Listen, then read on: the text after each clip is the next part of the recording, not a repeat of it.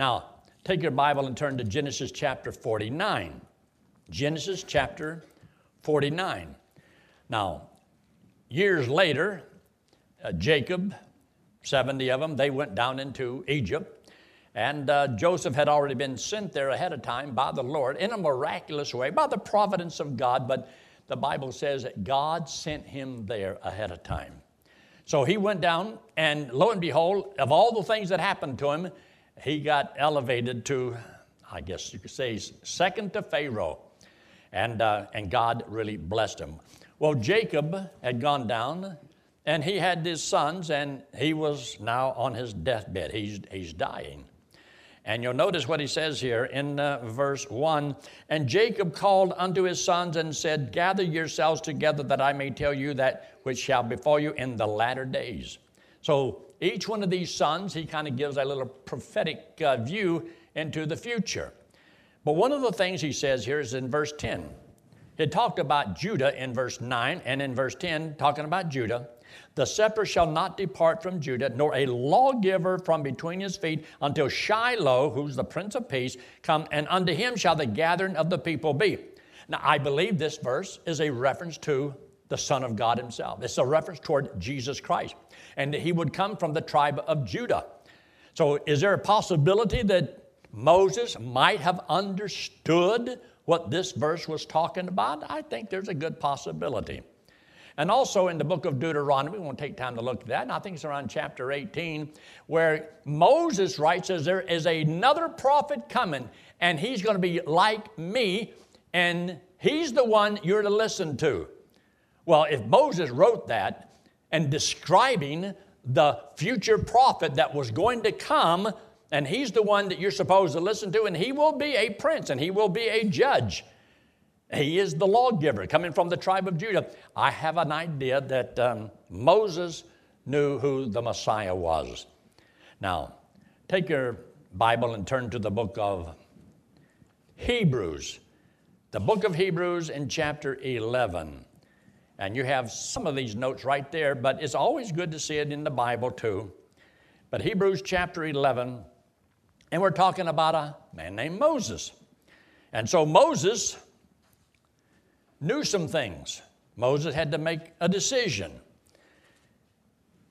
And you'll notice here in verse 24, Hebrews in chapter 11, verse 24, by faith Moses, when he was come to years, refused to be called the son of Pharaoh's daughter. That was a choice he made. And verse 25 tells you what he chose. Choosing rather to suffer affliction with the people of God. So he knew that he was a Hebrew, and he knew that the Israelites, those were his people. He says, then to enjoy the pleasures of sin for a season. So there is pleasure in sin for a season, but he made a choice. And here's what helped make that decision. He esteemed, look in verse 20, esteeming the reproach of Christ greater riches than the treasures in Egypt. Now, he had all the treasures in Egypt. He's next in line to be Pharaoh. But in weighing this, he'd rather have the treasures that the Lord has over the treasures that he had in Egypt, and he had to make a choice. And so this is about service. Because you talk about treasure, talking about reward, talking about what you're going to get. So he made a decision. So he had to know about Jesus Christ. If he says here, esteeming the reproach of Christ. Well, who told him about Christ? Evidently, he did know about Christ. And he knew this before God ever used him to write the scriptures. He hadn't wrote them yet. But he says this, by faith he forsook Egypt, not fearing the wrath of the king, for he endured as seeing him who is invisible. So I believe that Moses knew the Lord and knew about the Messiah. Now, take your Bible and also look there in, just look there in the notes there. But I want you to turn in your Bible to the book of Exodus in chapter 12. Just going back here to the book of Exodus. Exodus in chapter 12. If God used Moses to write these scriptures, is there a possibility he understood what these were talking about? Well, I got a hunch he did. You notice here in Exodus in chapter 12, Look what he says in verse 5. When he's talking to them about this Passover, he says in verse 5, your lamb shall be without blemish, a male of the first year. Verse 6, and ye shall keep it up until the 14th day of the same month, and the whole assembly of the congregation of Israel shall kill it in the evening. Now, I wonder what he's talking about. Now, Jesus Christ, of course, we know as the Passover, was killed on this very day. He is the Passover. All right, look there in Exodus chapter 12, and I'll look at a few other verses. Look what we have here in verse 12. For I will pass through the land of Egypt this night, and will smite all the firstborn in the land of Egypt, both man and beast, and against all the gods of Egypt I will execute judgment. I am the Lord. And the blood shall be to you for a token upon the houses where you are, and when I see the blood, I will pass over you, and the plague shall not be upon you to destroy you when I smite the land of Egypt. Look at verse 14. And this day shall be unto you for a memorial, and ye shall keep it a feast to the Lord throughout your generations. Now, do you think that Moses may have had an understanding of what the Passover meant, since they had to do this thing every time they turned around? Every year they had to do this, especially. For how many years did they do this? Now, notice something else. Look in verse 21. Verse 21, then Moses called for all the elders of Israel and said unto them, draw out and take you a lamb according to your families and kill the Passover. Verse 23, for the Lord will pass through to smite the Egyptians, and when he seeth the blood upon the lintel and on the two side posts, the Lord will pass over the door and will not suffer the destroyer to come into your houses to smite you. In other words, you will not die. And when the destroyer comes through, he's to see the blood on the lintel and up on the doorpost. And what they did is they took little bushes like hyssop, which was a type of faith, and applied the blood. And when I see the blood, I'll pass over you. But of course, we're talking about the firstborn. There's no way Moses would have understood any of this, did he? He just probably did all of it, but didn't understand anything. No, I think he understood what he was doing here. And so we have this all laid out. And look what he says in verse 26. And it shall come to pass, when your children shall say unto you, what mean ye this by this service? What do you mean by doing this? And Moses says, I ain't got a clue. You think Moses knew what it meant? And that the children of Israel knew what it meant? And they were supposed to tell the story on down the line of what it meant? You see, we are all sinners, and something innocent is going to die and have their blood shed so that you and I could be forgiven, and we're delivered because the blood of the innocent was applied to us as though I died. You see, by killing the lamb and putting the blood is like saying, that was me and that's my blood and I've died, and so you can't kill a man twice. That's why once you've trusted Christ as Savior, the law cannot touch you. Why? Because the law cannot condemn a dead man. You've already died. So that's why the law can never condemn me. Why? Because in 1960, I was a little younger, I died. That's when I trusted Christ as my Savior, and His death and His blood was put to my account by faith and faith alone. I believe that the Lord did that for me. So am I supposed to believe that, well, He didn't really understand any of this? Well, I believe that He did. Now, look at right in the middle of the page there. Did not Moses write the first 5 books of the Bible? I mean, I know that he was not the author. He was just a human writer, because I believe God told him what to write. And he says, could Moses have written the story of Cain and Abel and not have known about the animal that had been sacrificed for their parents, or Abel's offering of the flock? Did not Moses write about the very first promise in Genesis 3:15, about the seed, which is Christ, coming through a woman? Remember in Genesis chapter 15, verse 6, Abraham believed God and it was counted on him the righteousness. You know who wrote that? God used to write that? Moses wrote that. But Abraham understood, but Moses didn't understand it. No, I believe Moses understood it too. And get this. where it says, it was Moses who taught that the Passover lamb was offered once a year for the sins of the people. Read the entire 12th chapter of Exodus, the entire 12th chapter. Am I to believe that he had no clue as to what it meant?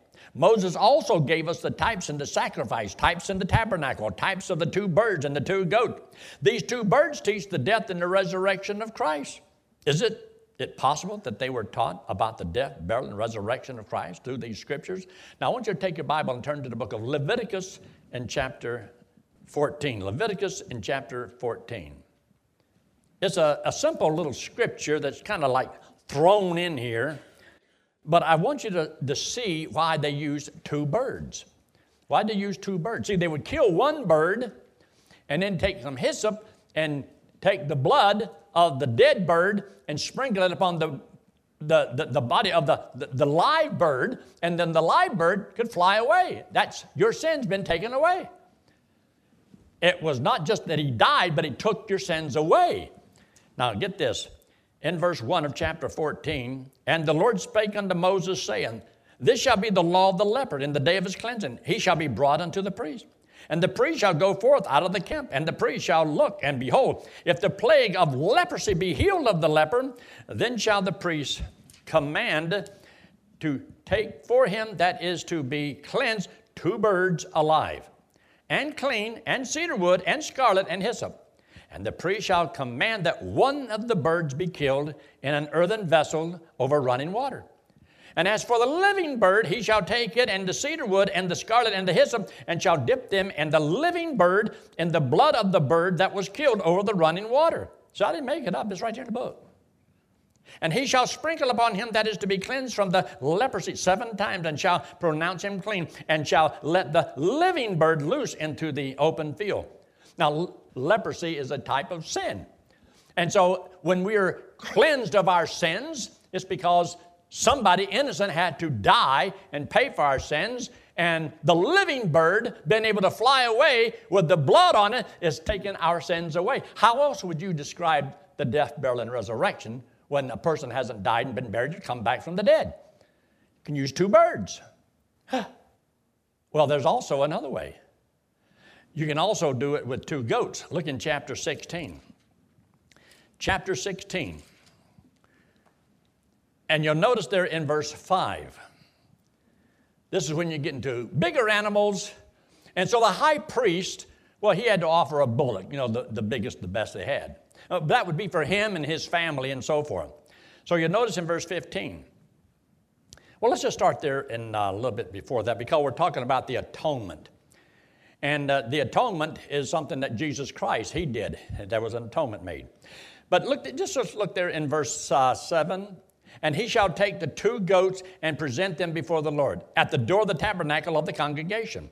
And Aaron shall cast lots upon the 2 goats, and one for the Lord and the other one for the scapegoat. Now, you've heard the phrase used that, he's just using him as a scapegoat. In other words, he's taking all the blame and we're putting it on him. Sometimes that happens in politics. Say you're guilty, but you want to blame somebody else to make them the scapegoat. So he says here in verse 8, and Aaron shall cast lots upon the 2 goats, 1 lot for the Lord and 1 for the scapegoat. So one of these is going to represent the Lord, and the other one is going to represent the scapegoat. And Aaron shall bring the goat upon which the Lord's lot fell and offer him for a sin offering. So the one that belongs to the Lord becomes the one that dies. I wonder why. And you'll notice the next statement. Verse 10, but the goat on which the lot fell to be the scapegoat shall be presented alive before the Lord to make an atonement with him, and to let him go off for a scapegoat into the wilderness. So you got one that's going to go off into the wilderness, and a fit man, would take him off into the wilderness. So he was not to return, because that is, your sin's been taken away by a death, a burial, and a resurrection. Instead of killing this goat, they had no way of raising that goat back to life. So you used another live goat that represented the goat that died, that took the sins away.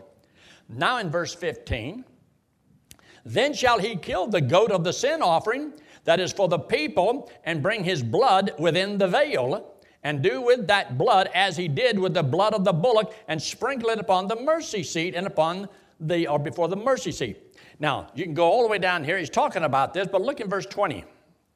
And when he hath made an end of reconciling the holy place and the tabernacle of the congregation and the altar, he shall bring the live goat. And Aaron shall lay both his hands upon the head of the live goat, confess over him all the iniquities of the children of Israel, and all their transgressions and all their sins, putting them upon the head of the goat, and shall send him away by the hand of a fit man into the wilderness. And the goat shall bear upon him all their iniquities unto a land not inhabited, and he shall let go the goat in the wilderness. Now, have you ever read Isaiah 53? He was led as a sheep to the slaughter. This is the same principle. It's the same story, and it's about the death, the burial, and a resurrection. And that's why you had to have 2 birds, and you had to have 2 goats, because of what it represented. So do I believe that they understood? Yes, I do. Otherwise, if they don't understand the death, burial, and resurrection about the Messiah and him coming and paying for sin, none of it has a meaning. They did all of it for 1,500 years, and there was no reason for any of it, because if they don't understand anything, there's no reason for doing it. But I believe they understood. Now, page 2. On the next page, we have a little story about Aaron's rod that budded. It teaches the death and the resurrection of Christ. So Numbers in chapter 17, look in verse 2. You don't have to turn there to your notes. You got them right here in front of you. Speak unto the children of Israel, and take of every one of them a rod according to the house of their fathers. Of all their princes according to the house of their fathers, 12 rods. Write there every man's name upon his rod. Because, you know, you got to make sure now, who's one that God really he chose? Well, it was Aaron. So Aaron had a rod, and they all had a rod, and they all put them down, and next thing you know, well, the next day, Aaron's rod budded. Because they're all dead. But one came to life. And the one that came to life and had some blossoms on it, that's the one that God says, this is the man. And it shall come to pass that the man's rod whom I shall choose shall blossom, and I will make to cease from me the murmurings of the children of Israel, whereby they murmur against you. And it came to pass that on the morrow Moses went into the tabernacle of witness, and behold, the rod of Aaron for the house of Levi was budded, and brought forth buds, and bloomed blossoms, and yielded almonds. Now, budded ain't that fast, so you can do all that and yield almonds in one day. But anyway, that was God's stamp of approval. Now, I want you to take your Bible and turn to the book of Luke, chapter 24. The book of Luke in chapter 24. I am not a long-winded pastor. I have slow-turning parishioners. But anyway, we'll move right along here. Are you there yet? Are you there yet? Are you there yet? All right, as long as you're there yet. Now, don't sit there and look at me like you got all the Bible committed to memory. I know you're lying. I know you don't. So in the book of Luke, of course, you've got your notes right there. And look in verse 25. Jesus is talking. He said in verse 25, and then he said unto them, O fools, and slow of heart to believe all that the prophets have spoken. So evidently the prophets in the Old Testament have spoken. Ought not Christ to have suffered these things and to enter into his glory? Jesus said that. He said those prophets in the Old Testament, they told about him. Well, when you go back and you read some of these things, they do. Did you know that just virtually everything in the tabernacle points to Christ? I don't care what it is. Everything points to Christ.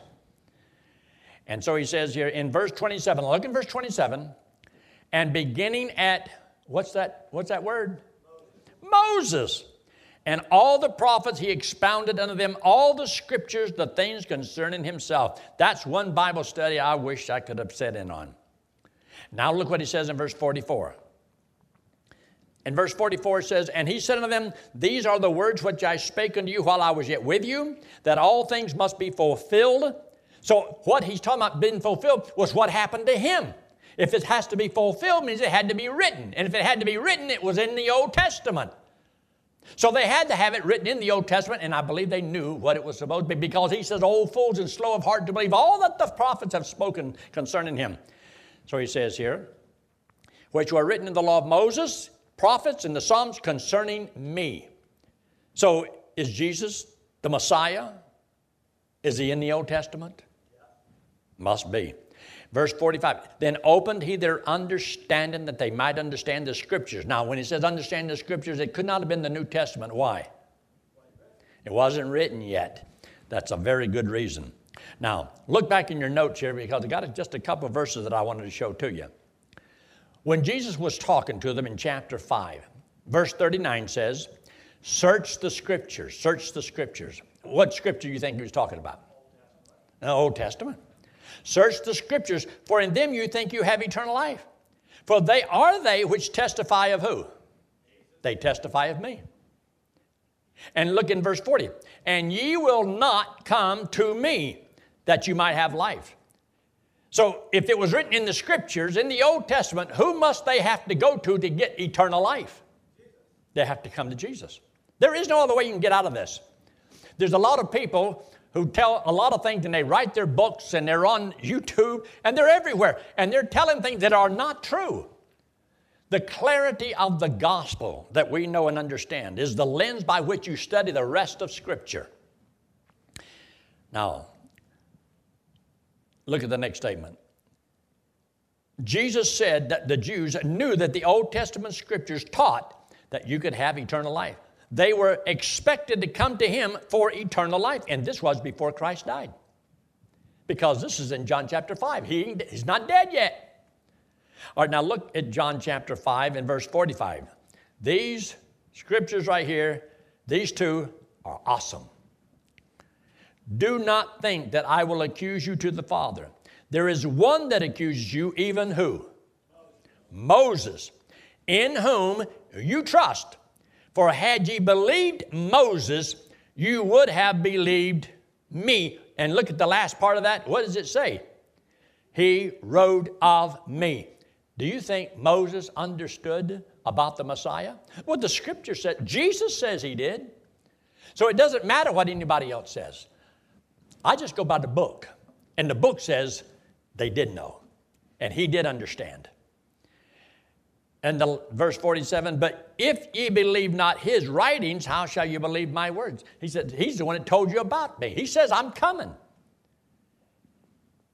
Point to consider down at the bottom. "It's evident that Moses told the nation of Israel enough to be saved." Verse 47 reveals that the gospel of Christ on having eternal life was not going to be any different from the writing of Moses. So Jesus, his gospel could not have been different than Moses' gospel, because he's telling them what Moses said, and says that you will not come to me that you may have life. So there was no other way to get life in the Old Testament except through Christ. He is the only source, and I'll stick with the book. Look up here. "Let in this hand represent you and me, and the wallet represents sin." We all have sin on us. God loves us. Now, he hates our sin, but he loves us. And the payment for sin is eternal separation from God in hell.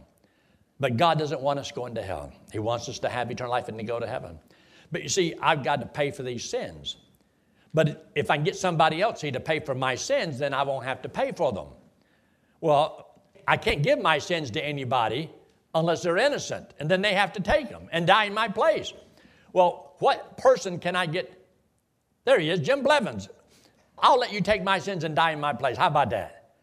And the Lord says, you can't use him. Well, why? Well, he got to pay for his own. Oh, I need somebody better than Jim Blevins in. All right, Bob Gilbert back there. Okay. And God says, well, he's worse than him. And see, nobody can pay for my sins. Why? Because you're all guilty of your own. So we got to find somebody that's innocent. Do you know anybody like that? You ever heard anybody that besides your wife? Bob back there hugging his wife. Bob, she's still guilty. This hand represents Jesus Christ. He's the Lord God in the flesh. Came into the world because he loved us. And he hates our sin because our sin separates us from him. So Jesus Christ, who had no sin, didn't have to die. So he took our sins paid for them on the cross, and came back from the dead. So he died and he went away. Our sins have been paid. So there was the illustration used in the Old Testament. You know, you take the goat and you kill the goat and you apply the blood, and then they put their hands on the goat and transferred all of the sins of the people, see, on the goat, and then he was a scapegoat and he was taken off into the wilderness. That's an illustration of someone dying, paying for our sins, and coming back from the dead, and he's alive. Now, whenever Christ came back from the dead, the only thing he wanted you and I to do is the only thing they had to do in the Old Testament is apply the blood. They did it by faith by taking that little bush and putting the blood. We, by faith, take God at his word, and the blood that he shed is applied to us. So I have been forgiven. I have died in God's eyes, and I have been given a new birth. And I get to go to heaven on what Jesus Christ did on the cross for me. I love it. That's the best news in the world. You agree? Yeah. I agree. If you're watching by internet, you need to trust the Lord. If you're sitting here and you haven't trusted the Lord, it's about time you did, because y'all have done heard it 1,000 times. I know that. Let's pray, shall we? With heads bowed and eyes closed and no one looking around. If you've never trusted Christ as your Savior, this is what it means to trust the Lord. You're believing that when he died on the cross, paid for your sins, came back from the dead. And because of the resurrection, you know your sins have been taken away. If he had never come back from the dead, we'd have no guarantee, no assurance. That's why the resurrection of Christ is so important. So if you're watching by internet and you've never trusted Christ as your Savior, why not believe the gospel? Believe that when Christ died, he died for you. And right on the screen it says, yes, I'll trust Christ as my Savior. If you've never done so, I pray that you would. Let's pray, shall we? Father, we are thankful so much for your watch, care, and your love, all your provision, and for making these things simple and clear in your word. Help us to use the lens of the gospel to discern in your word. In Christ's name we pray. Amen.